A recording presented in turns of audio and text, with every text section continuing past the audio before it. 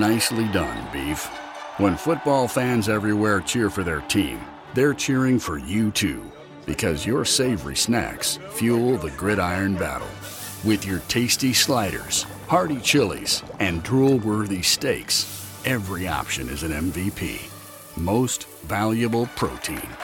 So gather around the TV and get cooking at BeefIt'sWhat'sForDinner.com. Funded by beef farmers and ranchers. Well, it's another beautiful Friday afternoon on a football weekend in Starkville, road trip edition. I'm Charlie Winfield. Bart Gregory is here, and Bart, it must be time once again for our Tracks Plus Deep Dig as we look into the stats, the trends, the personalities that will make up this Mississippi State at Texas A&M game tomorrow. Charlie, here's the thing. The more I look into this game, the more I don't know what's going to happen. That's what's so crazy about it is I don't know what to expect in this ball game tomorrow, but I tell you what I do expect. I expect it to be ugly. I expect it to be a very, very ugly football game. I was thinking about it last night driving home, and I thought back to Rocky III, my favorite of the Rocky movies, by the way. Mr. T. Yeah, Clubber Lang. He also had the appearance by Thunderlips, the ultimate male. Remember Hulk Hogan's character? No, I don't remember that. Oh, yeah, he was great. And Mickey, you know, I didn't think we taught wrestling. Oh, no, we're talking movies. Okay. And so Mick, you know, he looks at him and he says to Rocky, he says, "You ever fought a dinosaur, kid? They can do a variety of damage." That was his line about Hulk Hogan. But the other thing that came out of that made me think about this ball game, the reporter is interviewing Clubber Lang, and he says, "Champ, you got a prediction for the fight tomorrow?" And Mr. T just scowls and says, "Prediction?" And he looks into the camera and says, "Pain." I think tomorrow we're all going to feel a lot of pain. Whether you're an Aggie, whether you're a Bulldog, you're going to feel some pain tomorrow. Yeah, and that's kind of my opening statement about this game, Charlie, to be honest with you. I'm just going to go with that. I think we've kind of established that I get to go first with my opening statement. By the way, we are in our Farm Bureau studios once again. The luxurious Farm Bureau studios. I like the sconces. I really like the lighting fixtures. It is absolutely perfect. The temperature is 72 degrees right now. I could not feel more comfortable in this setting in the Farm Bureau studios. Well, you look like a guy probably primed and ready for an opening statement. I'm ready. Okay, this game tomorrow, if there is a such thing to me as a must-win for Texas A&M, this is it. And I could also say this is a really big game for Mississippi State as well. Both of these teams play Alabama next. A&M is going to play Alabama next week. Of course, we are off next week and then play Alabama. But A&M was a team coming into this year. They only lost one game last year. They won in the Orange Bowl. They were picked to be one of the teams to fight it out to be in the college football playoffs. And then that was kind of derailed last week in Jerry World against Arkansas. And so they come into this game today that's situated right in between Arkansas and Alabama. And you know what's next week. You know the way they're playing offensively, they don't feel very good about the game. The people I talked to out in Texas and the people who are around this program are saying tomorrow's game for A&M is a must-win. It's not about style points. It's about winning this football game. So what do you have? You have Zach Calzada, who has had a difficult time throwing the football. This is a team that has a lot of big-time talent on it, a lot of 5 stars offensively and defensively. They're going to use some play-action passing with their tight end. I think they want to make this an ugly football game just to win it. So I think tomorrow's game, even though you have Mississippi State that throws it all over the field, Texas A&M, a team that throws it 55% of the time, I think this has the chance to be just kind of one of those slog it out 21-20, 24-21 types of games. Do you have the feeling that tomorrow's ball game could be one of those where both teams leave the game saying we didn't play really great, and one of them's just going to be able to say, but thank God we won? Do you remember 2010 against Florida when we threw it one time in the second half? Yeah. That's kind of the thought I have with Jimbo Fisher tomorrow, because Jimbo Fisher is a veteran coach. Now, we can debate all year long about how great of a coach he is. Do you remember when Jimbo Fisher was going to be the head coach at Mississippi State? Right, 2003, right after Jackie walked out the door. For a few days there, everybody thought Jimbo was going to be the guy. Then on Thanksgiving night, we began to hear the name Sylvester Croom. And so then, remember, Jimbo was about to be named the head coach at UAB. They're going to pay him $600,000 to be the head coach at UAB, and it was nixed by the Alabama Board of Regents. Paul Bear Bryant Jr. said it was too much to pay a football coach at UAB. So he goes back to LSU and then, of course, wins the national championship at Florida State and now parlays that into the job at Texas A&M. Now, his original deal was 10 years, $75 million. Starting on January the 1st, 2022, that will increase to $9 million a year. He'll go back to a 10-year deal, and then in 2023, he will make $9.15 million. And so I go back to the point, you're not going to fire the guy. He's got, $90 million of guaranteed money? But let me tell you something. You talk about putting a dent in the way the Aggie fans are kind of getting behind this program right now. You let Mississippi State walk in there and win tomorrow, they'll start chirping out there in College Station. All right, so that's your kind of look at this ball game and at my favorite overpaid coach, Jimbo Fisher. Bart, we mentioned that we're in the Farm Bureau studios. Of course, this is our Trax Plus Deep Dig, and those guys have been great. There aren't many people in this world who would trust me on a piece of forestry equipment. I thought it was an excavator. I now know that it was a skid steer. Either way, I was driving equipment. And if you need equipment, if you're in the construction business, you got that Saney equipment, all those things, these guys are outstanding, and boy, really appreciate their willingness to work with us. Yep, Daniel Bounds in Columbus. Got Fred Fulton over there as well. Ken Crosby down in Hickory. Gresh Howell down in Summit. And then Hoop Weems over in Alexandria, Louisiana. So 4 locations now. Trax Plus, they continue to grow. And, of course, they have that Saney equipment on the construction side. If you're looking for a excavator, a mini excavator, or if you're looking for a bulldozer, if you're looking for a skidder, anything you're looking for, if they don't have it from a new standpoint, they'll have it from a used standpoint. They're one of the largest used equipment distributors in the Deep South when it comes to forestry equipment. So Trax Plus, but Trax Plus Deep Dig, those guys have been great to work with. All right, so it's time now for my opening look at this ball game. And, Bart, Winston Churchill is credited with saying a lot of things he didn't actually say. You get enough quotes out there, and sooner or later things sound like you. They just kind of go to you. Well, there's one, actually George Bernard Shaw said this, and he was actually taking away from a guy named Oscar Wilde. But the gist of it, the quote was that the United States and Great Britain are two nations separated by a common language. And I think you could say about Mississippi State, Texas A&M, perhaps, we're two schools separated by a common color scheme. You look around, think about all the things that are alike. It's almost limitless, the number of professors who have been at A&M and Mississippi State. You've got guys who are professors there that went to school here and vice versa. Emory Ballard coached at A&M before coming to Mississippi State. Jackie Sherrill did the same thing. We sent them Mark Johnson to coach baseball there, did a great job. We sent them Kermit Davis Jr. out there to direct their basketball program and get them on probation before he moved along. And then we sent them Rick Stansberry, who gave Billy Gillespie a lot of talent that he wasted. We both have agriculture, military backgrounds. We're both maroon and white. We've even been called the Aggies. But there's one thing that separates us, big time. I've never delivered milk. Yell leaders. Bart, you would often say, and I know that something offensive is about to come out of your mouth when you say, I mean no disrespect, or I mean this in the kindest Christian way possible. Kids today would say, I'm just saying. I'm just saying. It's a little weird. It's very, very weird. So I had to go back and look and try to figure out what these yell leaders were all about. And they actually started around 1907. And the story that they give is they have this football game. They're losing. And these young ladies who had come down from a teacher's college and were visiting were bored, and they were going to leave by this football game. So some guy gets out there, gets some white overalls, and starts entertaining everybody. They call them throwbacks or tossbacks. I don't know what they call it, but they give people cues on what it is they're going to chant. And apparently these chants are so complicated that they have to practice them throughout the week. After the game, they even start practicing for next week. Rick Perry was one of these guys, the former Ag Secretary and Governor of Texas, and I don't care what your politics is, doesn't that really say enough? Here's the bottom line. Texas A&M's a great school, but I have a hard time getting away from this one fact. Of all the schools, in all the conferences, in all the country, this is the one school where a group of guys got together and said, we don't want to see a bunch of girls out here. Give us dudes who look like they're delivering milk. Their band's really cool. Our band's cool, too. Yeah, the Fighting Aggie Band or whatever it is, they're great. But the yell leader thing, say what you will. I'm not disparaging their thing. But as for me, I plant my flag firmly in the cheerleader camp. I am going to surprise you right now by my statement. My statement is no comment because I do have a few years left before I can retire. Okay. Understand. Well, there's nothing offensive. It's not for me.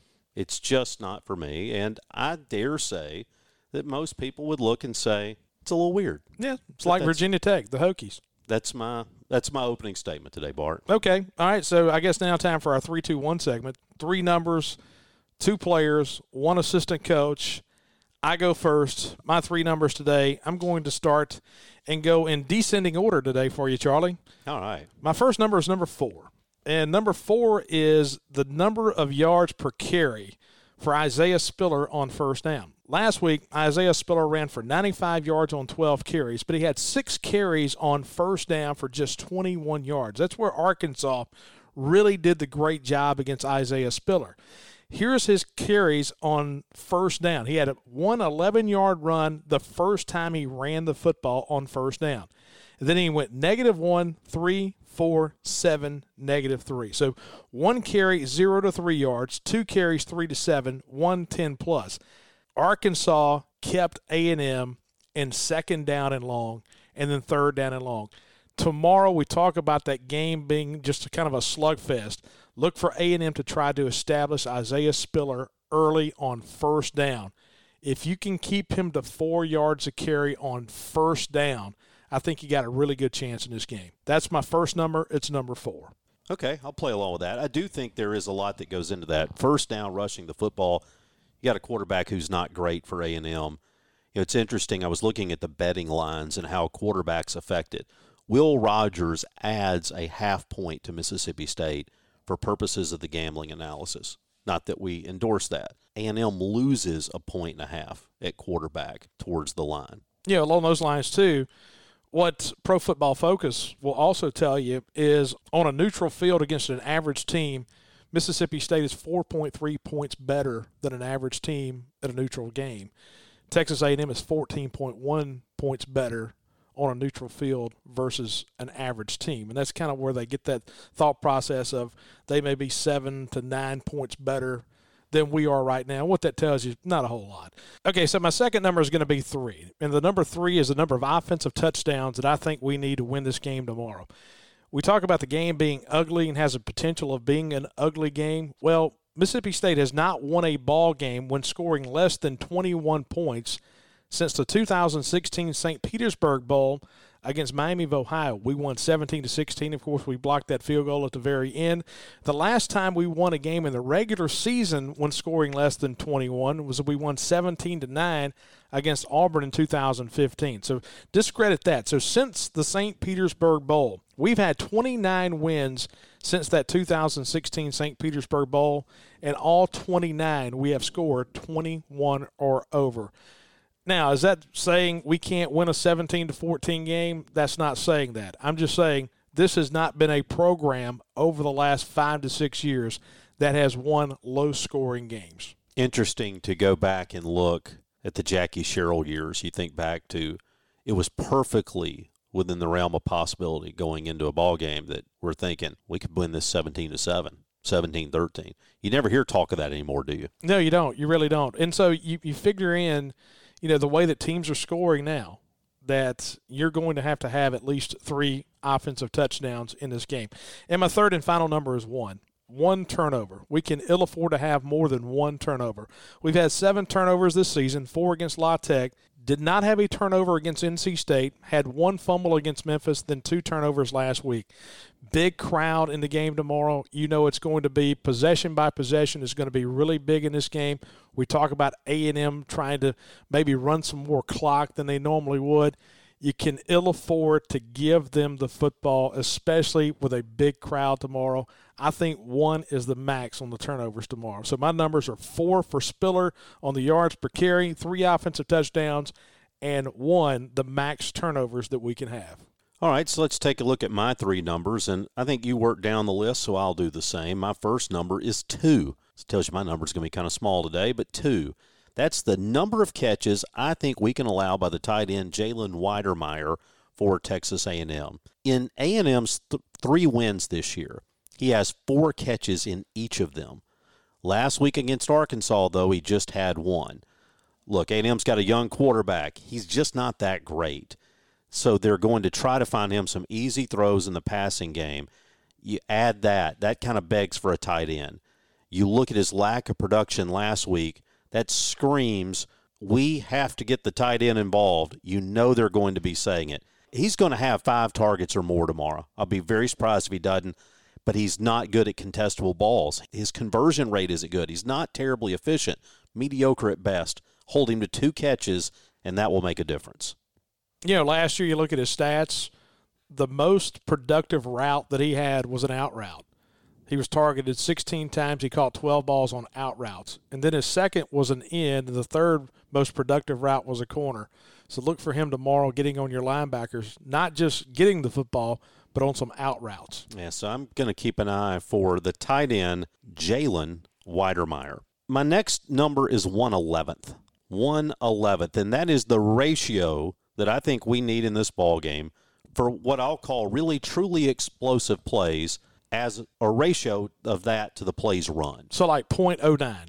So, yes. 9%. 9%. So 1 out of every 11 plays needs to be explosive. So let's decide this. What does that even mean to say that you need to be explosive? I think back to Justice Potter Stewart in a Supreme Court case. He was talking about obscenity, and he basically said the definition is, I know it when I see it. That's, to me, how I see explosive. There can be debates, and I've seen some of them this week. Is it 15 yards? Is it 20 yards? Is it something bigger? I don't get hung up in that because the difference in 20 and 19 doesn't matter to me. And sometimes a 15-yard catch, that isn't a big thing either.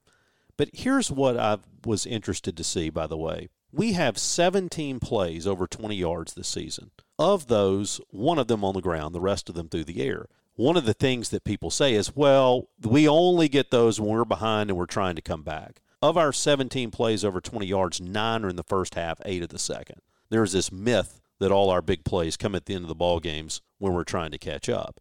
We've had some balance in the ball game, but we haven't had enough of them. And so then you say, well, how many do we need? Do we need 5? Do we need 6? It depends on how many plays you run, right? You look back at some games, we run 64 offensive plays. Others, we're running 88. What I'm saying is I don't know the number, but it needs to be some number out of how many you run, and I'm going with 1 out of 11. Why do you say 1 out of 11? Go back and look historically.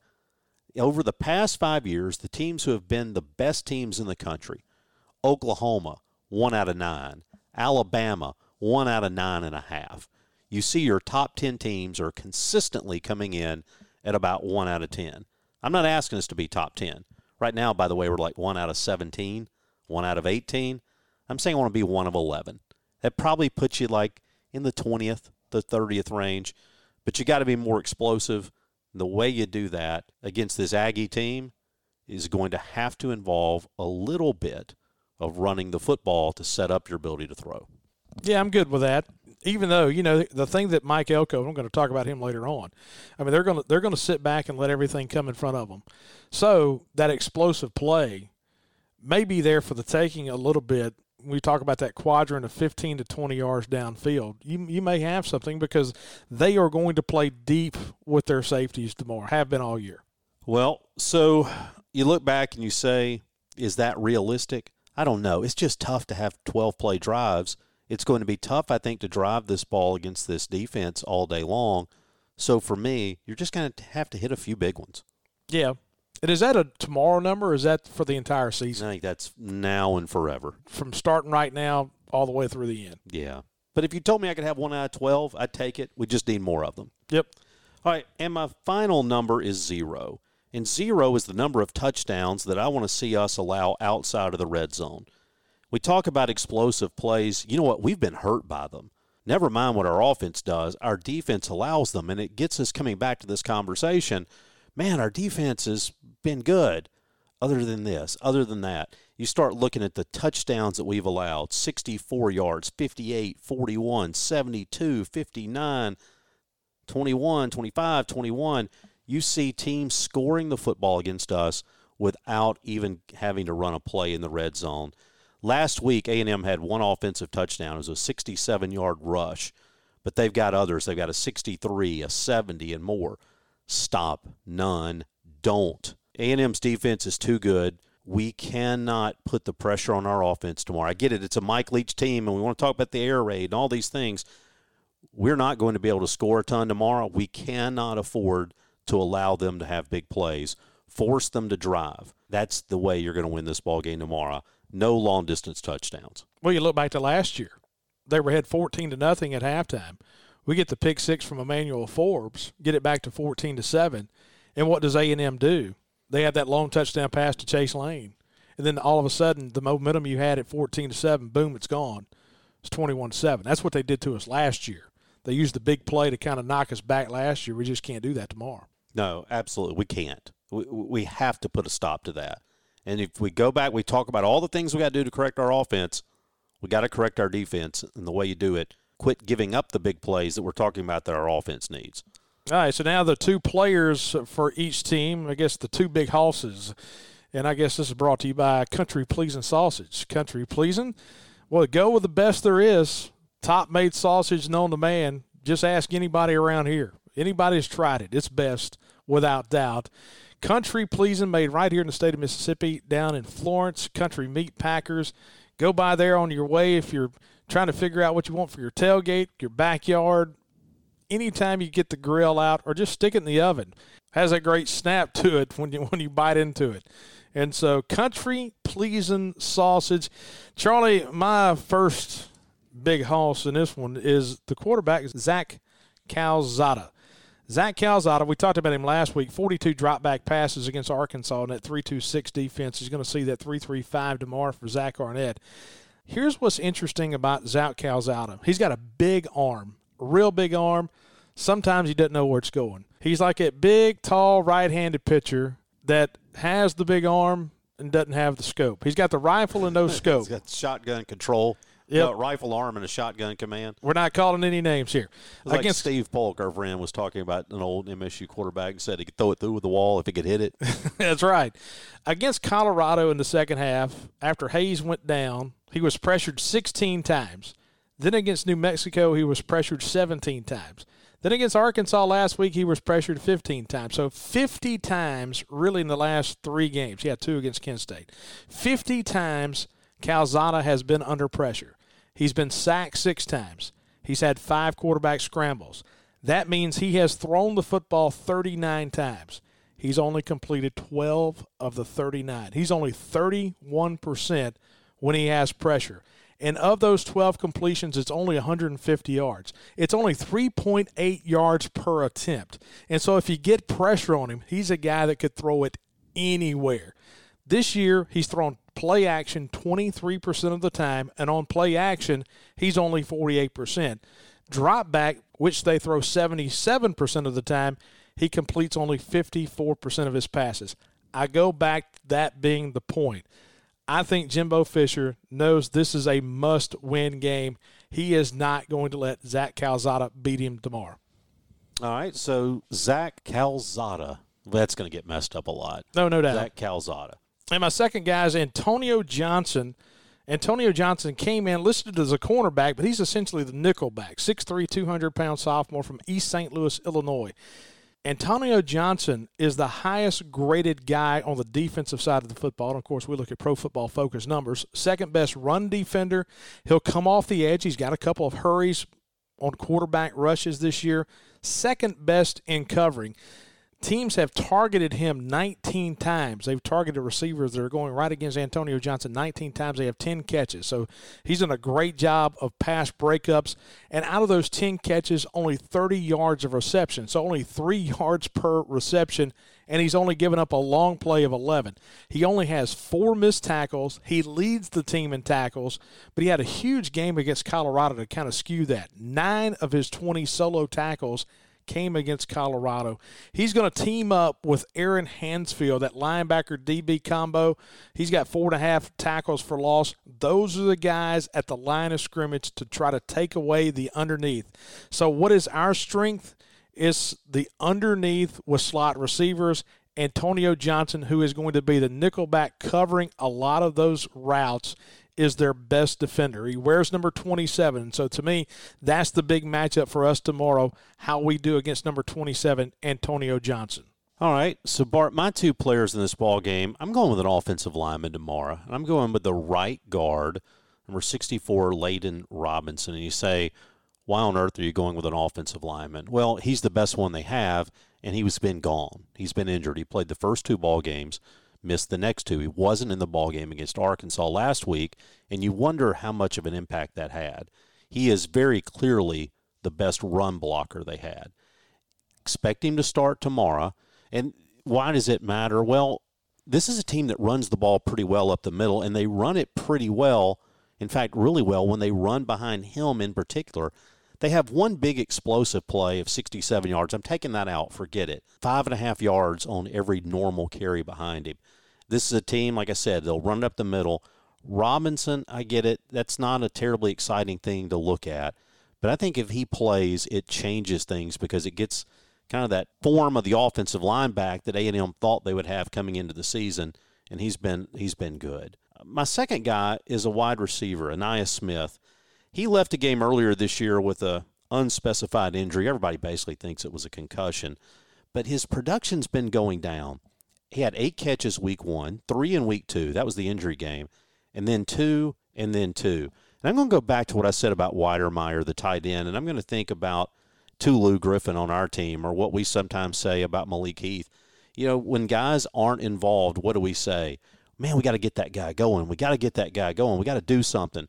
So look for them to throw it to him tomorrow. He's got more targets than anybody else on the team, but they haven't been effective in getting it to him. He is also a guy capable of lining up in the backfield from time to time. He's got 4 times they've handed it to him this year. It just has the feel that just the same way we sit around saying we got to get somebody going, Weidermeyer, the tight end, Smith, the receiver, are the two guys that A&M coaches are saying, we got to get this guy involved. They don't have a ton of playmakers. These are 2 of them. I want to see if number 2, Ainias Smith, has a big game tomorrow for A&M. And then you ask the question about Emmanuel Forbes. What does that do for us? How are we going to be covering him one-on-one if they try to go right after you and over the top? I don't look for A&M to go over the top a whole lot. I look for them to possibly take some shots, maybe off of play action, if they're going to run it a whole lot. And so you kind of look and see about having Ainias go against an Asias Furge or whoever it is, Richardson, one-on-one over the top. Okay, so those are your 2 players. All right, so now time for our one coach. And my one coach is going to be the defensive play caller, the defensive coordinator, Mike Elko. You know, Mike Elko played at Penn as his playing experience and then spent some time at some smaller schools. He was at Fordham for a couple of years. He was at Richmond for a couple of years. And then he became a defensive coordinator. He's been calling defensive plays since 2006, and that was at Hofstra, but still, he's been a guy calling defensive plays. Then he moved to Bowling Green as a defensive coordinator. And then where'd he go? Wake Forest. And then where'd he go? He went to Wake Forest for 3 years, was really good at Wake Forest. Then in 2017, he went to the most overrated program in the history of college football, the Notre Dame Fighting Irish. Did pretty good there. Silence. And then in 2018, he moved to Texas A&M with Jimbo Fisher. And so here's the thing about Mike Elko. 4-2-5 is his style. They don't blitz just a whole lot. The thing that they have done over the past couple of years under Mike Elko is they have gotten a lot more physical on the defensive side. You look back last year, we had that pick 6, and then we had a touchdown late in the fourth quarter over the top of 35 yards to Malik Heath. That was it. They're going to sit back tomorrow and let everything play in front. And they're a surefire tackling team. And that's what they've been over the past couple of years. And so tomorrow's going to be that day where you may have to break some tackles. Against a team that doesn't allow missed tackles. Against a team that doesn't miss tackles. And so he's the guy that sometimes he reminds you a little bit of the old Bill Clay that used to frustrate our fans a little bit because it was almost like sit back, read, and react. You didn't force the action. They're not going to force the action a whole lot. They're just going to let it come to them. That's Mike Elko, the defensive coordinator. My coach to look for at Texas A&M will have almost no impact on the game tomorrow. I just like keeping up with guys who used to play in the league and whatever happened to them. Damian Craig. Remember him, quarterback at Auburn? Yep. Back in the late 90s, early 2000s. I remember a play when we actually won over at Auburn, but he stood in the pocket for about 10 seconds with absolutely nobody there. Didn't Throws a touchdown. Didn't Anthony Derricks pick off Damian Craig? Yes, he did. That was the big interception return. You see Jackie like waving him down the sideline as they're going. Yeah. So Damian Craig, he's been around. He's been a lot of places for short periods of time. He's a wide receivers coach. He has really almost no role tomorrow. And you say, why do you say that about wide receivers coaches? They can be valuable. Absolutely. But this is an offense that's got a coordinator. It just doesn't have the feel that he's going to have a whole lot to do. And you know what? He should probably thank me for saying that because his wideouts hadn't been that great. But that's Damian Craig. That's my coach. Wasn't Damian Craig like number 17? Yes. Okay. Yep. So a little old school. So that is my look around. He actually been at Florida State, by the way, and made his way. I think he'd been at Auburn. He's been all over. But so any event, Tennessee, LSU. Yeah, he's one of those guys, right? Just kind of run around the conference for short periods of time. So that's a look at our 3-2-1 segment. Now it is time once again for our Two Brothers 2-minute drill, and this is where we just kind of kick it back and forth with a lot of random and assorted notes, quotes, and an opinion or two, as our friend Rick Cleveland might have said back in the day. And this, of course, is brought to us by Two Brothers. And if you're in town this weekend, need a place to go hang out, maybe get a pregame meal tomorrow, Two Brothers is the place to go. They do takeout, by the way. We picked up a bunch of tacos not too long ago, sat outside, watched a NFL game on a Sunday. Highly recommend that. Bart likes the wings. But Two Brothers, right in the heart of the Cotton District, it is the place to go. So be sure to check out our friends at Two Brothers. I mean, I like to go up there and sit on the balcony and overlook University and kind of people watch a little bit. Man, perfect place. It's just growing into one of my favorite places to go. Two Brothers Smoked Meats. And so, okay, so going back to the point, I'm going to blow the whistle, and then I go first. Is that right? That is right. All right, so here we go. Here's our 2-minute drill. Reveille 8, or Miss Rev, is the full-blooded rough collie who holds the distinction of being the highest-ranking member of the Texas A&M Corps of Cadets. She's the dog mascot. Johnny Manziel did a lot at Texas A&M. In the single-game yardage list, he has all 6 of the top spots. He's got 8 of the top 10. Yeah, Johnny Manziel was committed to Oregon before going to Texas A&M. Ross Bjork, the Texas A&M athletic director, was not happy about Texas joining the league. No wonder. The Longhorns, a 76-37-5 all-time record in that series. What did Joe Moorhead call him? Loudmouth AD? All previous Reveilles are buried in the north end zone so they can always face the scoreboard and see the score of the Aggies game. Texas A&M has a graduate. He's won 4 Grammy Awards, Lyle Lovett. My favorite album name is It's Not Big, It's Large. He last had a hit in 2012, and it's been that long since A&M was really good at football when Johnny Manziel won the Heisman. Lyle Lovett had to bounce back from his marriage to Julia Roberts. A&M trying to bounce back from its marriage to Johnny Football. Well, Lyle Lovett is from College Station, but he plays Collings acoustic guitars that are primarily made of rosewood and mahogany. Did you know he was trapped by a bull against his fence? That's a scary, scary thing to happen. Yeah, he was injured, badly broken leg. He's now recovered. Wonder if the bull had horns. The station in College Station is named for a train station to the west of campus. Weird Science, you remember that movie from the 1980s? Yep. Anthony Michael Hall's buddy Wyatt, Ilan Michael Smith, he went to Texas A&M, got his Ph.D. there. You know what he does now? He's an English professor, spent a lot of time studying medieval history. Well, under College Station law, you'll appreciate this being the fine Juris Doctor that you are. Under College Station law, all restraining orders are upheld unless the undesired person was invited into the vicinity by a third party. Then it's fair game. Hey, remember Dat Wynn, the undersized linebacker played for the Dallas Cowboys? He's from Texas A&M. Kind of beat the odds. He was born in a Vietnamese refugee center in Arkansas. Well, the 12th man is a tradition that started in 1922. The team had dug into their limited resources, even called on a former player to stand on the sidelines just in case they needed him. And that feat of solidarity, it continues today. Students now stand during the games to show their support, and then they'll hug each other a lot during the game. Neyland Stadium, Tennessee, named for General Neyland, served World War I, World War II. He went to the military academy, but before he did, he served 1 year at Texas A&M. So that's it. 2-minute drill brought to you by Two Brothers. Hey, once again, we're in the Farm Bureau studios. Farm Bureau, go with a home team. Check them out at favorites.com. They have agents all across the state of Mississippi. They're the guys that you know. The customer service is tremendous. In all 82 counties, you would often remind us. All 82 counties. All the way from Tishomingo County all the way down to Hancock County. You got DeSoto in the north. We've got DeSoto in the northwest. And then Jackson County, Pascagoula, Moss Point, right? Yep. And then Washington County in the west, all the way to Noxubee County in the east. Actually, if you're going from Washington County, you'd have to go to Lowndes. You have to bring it across 82 right there. Well, I didn't want to give Columbus too much credit. You know, we do have that big Nashville-Memphis deal. We got that rivalry with Columbus. I didn't want to give them their due. That's fair enough. Okay.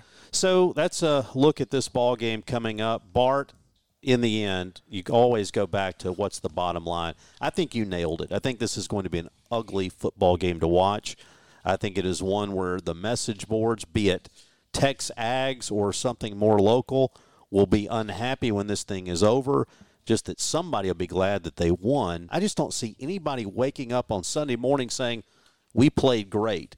I think you've got two teams desperate for a win, and you've got two teams who have flaws. And I don't know what's going to happen. Nope, but we'll talk about it on Sunday morning when we come in here and get our Strange Brew coffee and talk about the Dogs and the Aggies here on Sunday Coffee. Yep, so until Sunday, thanks for hanging out with us. And Bart, win or lose? Push.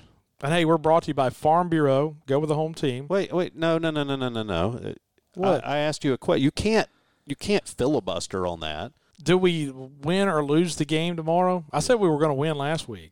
No, that didn't work. So now we need to go like reverse psychology. Is that what you're saying? Yeah, I'm going reverse psychology. We got no chance. All right. So I don't really believe that, but I'm just saying it. I just don't know. I don't have a feel for this one either way. I think ultimately the money is going to favor A&M, but I think this is the thing. If your defense doesn't allow some big plays and your offense just finds a way to get some, you never know. But as you were mentioning, we are brought to you by Farm Bureau. This is our Trax Plus Deep Dig. Thanks to our friends at Two Brothers. Thanks to our friends at Country Pleasin' Sausage and Beef. It's what's for dinner. You know, who was on the jingle for that? Was it McConaughey on this one? No, he went on this one. McConaughey does it. Of course, Sam Elliott's like the all-time best. Yeah. And by the way, so for those of you who have been keeping up with it, and there's more than I would have guessed, the fact that I had never watched the movie Roadhouse. I did watch Roadhouse this week, one night, late night at the office, and it was coming on. And so I turned on and watched it. I had no idea that Sam Elliott was in that movie. I might have rated it higher. I might have watched it sooner had I known. How'd he die in that movie? I don't remember. He was stabbed. Did he die? Yeah, he's dead. Yep, he died still dead in that movie. Hey, but he's still alive in person. I was a little bothered, though, where our guy Patrick Swayze, Dalton or whatever his name is, so Dalton's like fighting this guy who's trying to kill him. The guy ends up in the lake, and the love interest, this doctor, whatever her name is. She got mad. She goes after to save the guy who's trying to kill her boyfriend or love interest. Not to go say, hey, are you okay? She's a phony. Kelly Lynch was no good in Cocktail. She's no good in this. She's an overrated actress. And that's what I have to say about Let me tell you the best thing about Roadhouse. The best thing about Roadhouse, I still like the movie. 14-year-old Bart loved that movie. But the music soundtrack of that movie, the Jeff Healey band, you don't like Jeff Healey? You got to like Jeff Healey. He was blind. No, I'm not anti-Jeff Healey there, but they had some 80s pop that kind of had sounds of Tiffany going there. No, but I'm talking about Jeff Healey. Like, okay, Jeff Healey was legit now. Angel Eyes. Anyway, we'll see you on Sunday. Jeff Healey was good. He's dead, too.